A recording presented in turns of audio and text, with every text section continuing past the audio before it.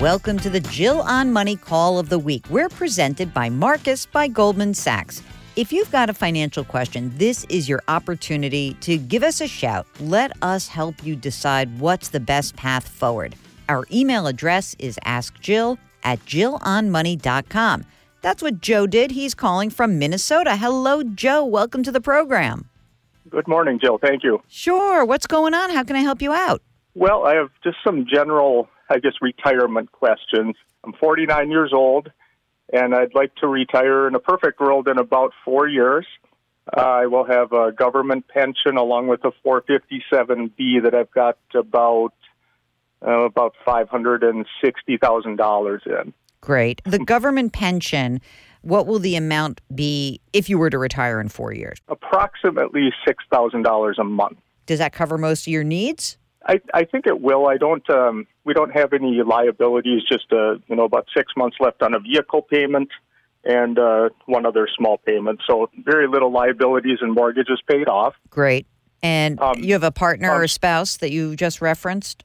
Yep, I do. I'm married, and we have a 11-year-old son as well. Okay. Does your wife work? She does part-time. Okay. How old is she?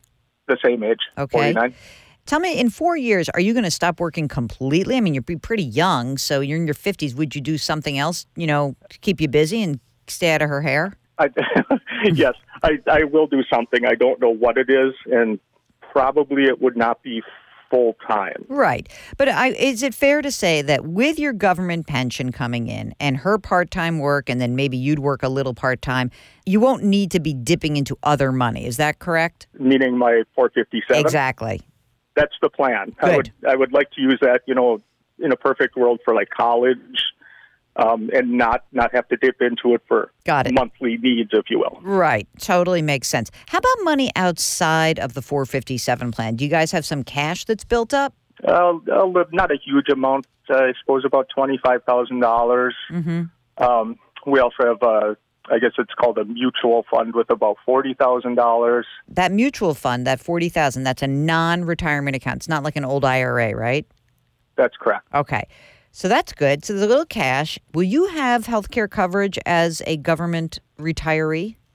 I will not. That's one of the obstacles that I'm going to have to look into because I don't have to come out of pocket. Nah. You might have to get a job, dude.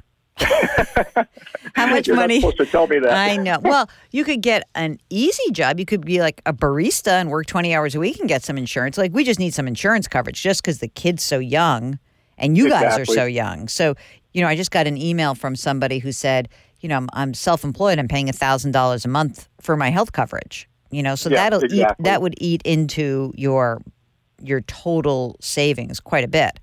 Okay. So now we have that. So I'm going to make you go back to work, but not full-time, just enough to get some insurance. And Now tell us more about what is in front of you. Like, what is the actual question that you have?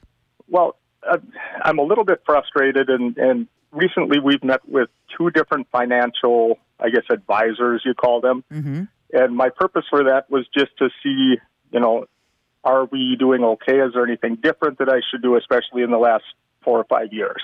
Okay. And both almost immediately brought up life insurance of some sort. And my initial thought, again, I'm uneducated in this, but my initial thought is I have no interest in committing to, 10, 15, 20 years worth of life insurance premiums. You may say you have no experience and you don't know anything, but you are 100% correct. I would never look at life insurance for someone in your situation. I presume what they think would be the smartest thing in the world would to take some of your beautiful 457 and dump that into some horrible life insurance product, which you should not do. Absolutely should not do. Maybe they think that you should use your pension instead of paying your bills. Maybe you should use that to buy insurance. No. There's no reason you need insurance right now, except to say you need some term life insurance that would protect you, because I'm wondering, let me put this bluntly, if you were to drop dead a day after you retired, would the $6,000 a month go to your wife and child? I have the option that I can do what's called a survivor benefit, which I plan to do. Right. The only reason you would buy life insurance is if you were going to do it just based on your life and then put a big policy in place so that if you were to die, they'd have the ability to collect that. But if you have the opportunity to do a survivor benefit, you don't need it. So you're right. Those people who are, quote unquote, advising you, not good advice. Not good advice at all. And in fact, I would hesitate to even say almost bad advice. What I think would be really smart for you to do is that you keep plugging away. Maybe, I don't know, is it possible for you to reduce your hours and stay in your job, or do you hate your job? I wouldn't say I hate it, but I would not be able to reduce hours. I mean, it's a full-time spot. So I mean, I guess what I would say is this. Over the next 4 or 5 years, here's what would be great. What would be great is if you were to be able to find something you could like doing, get excited by that. You've got time to explore this, and something where you could get some health insurance. Because if you were working 25 or 30 hours a week and it was fun and you got your health insurance, boy, that makes your financial life look a heck of a lot better.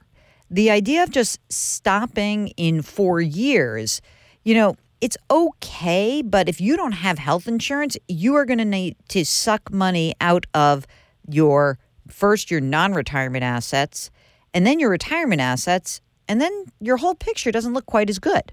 So my recommendation is skip the life insurance, get a job with health insurance. How does that sound to you? That sounds very reasonable. And if I could, one last question I had too. Sure. I've heard the term self-insured, if you will, yep. and you brought up if I were to die, it seems to me that my family would be okay between pension and 457. Yeah. Am I incorrect in saying that? No, I think you're absolutely right. I mean, if you wanted to, through the government, here's a question. Can you purchase life insurance for, say, a 10-year term? Could you just do that through the government or not?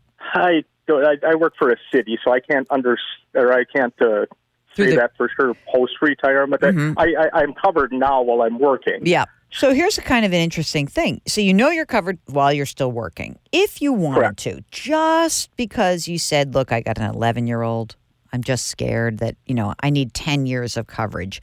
You could certainly hop online, go to, Policy Genius, which is a sponsor of my radio show, not the podcast, and just see what would a 10-year term life insurance policy cost me. Maybe you get, $500,000.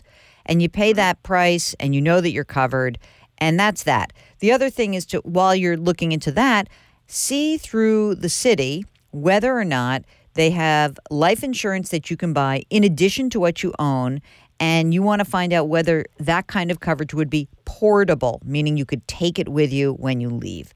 And that might just give you some peace of mind while you do have a young child, right? So it would be certainly worth it to know, the worst case scenario, there's a little extra money, college is paid for, I don't have to worry about anything. And my wife doesn't have to worry about, that she can't pay the taxes on the house. Sure. So I think that's what I would look into. I will look into that. But the bottom line is I'm not going to go and sign up for 20 years of life insurance. I'm glad you said that. No, you are not going to do that. And you certainly aren't going to do permanent insurance, which is what they're advising. So keep it simple. If you run into a brick wall on any of this, just give us a holler, okay? I will do that. Thanks for calling, Joe. Okay, that's the call of the week. If you have a financial question, just give us a holler. Send an email to askjill@jillonmoney.com or go to the website, jillonmoney.com. You can click the Contact Us button right there. Oh, by the way, while you're there, sign up for our free newsletter. It's free. Why not? We drop new episodes of Jill on Money every Tuesday and Thursday, and you can download the show anywhere that you get your podcasts. Apple, Google Play, radio.com, Stitcher, wherever. Our music is composed by Joel Goodman. Mark Talercio is our executive producer. We're distributed by Cadence 13, and our show is presented by Marcus by Goldman Sachs. See you next week.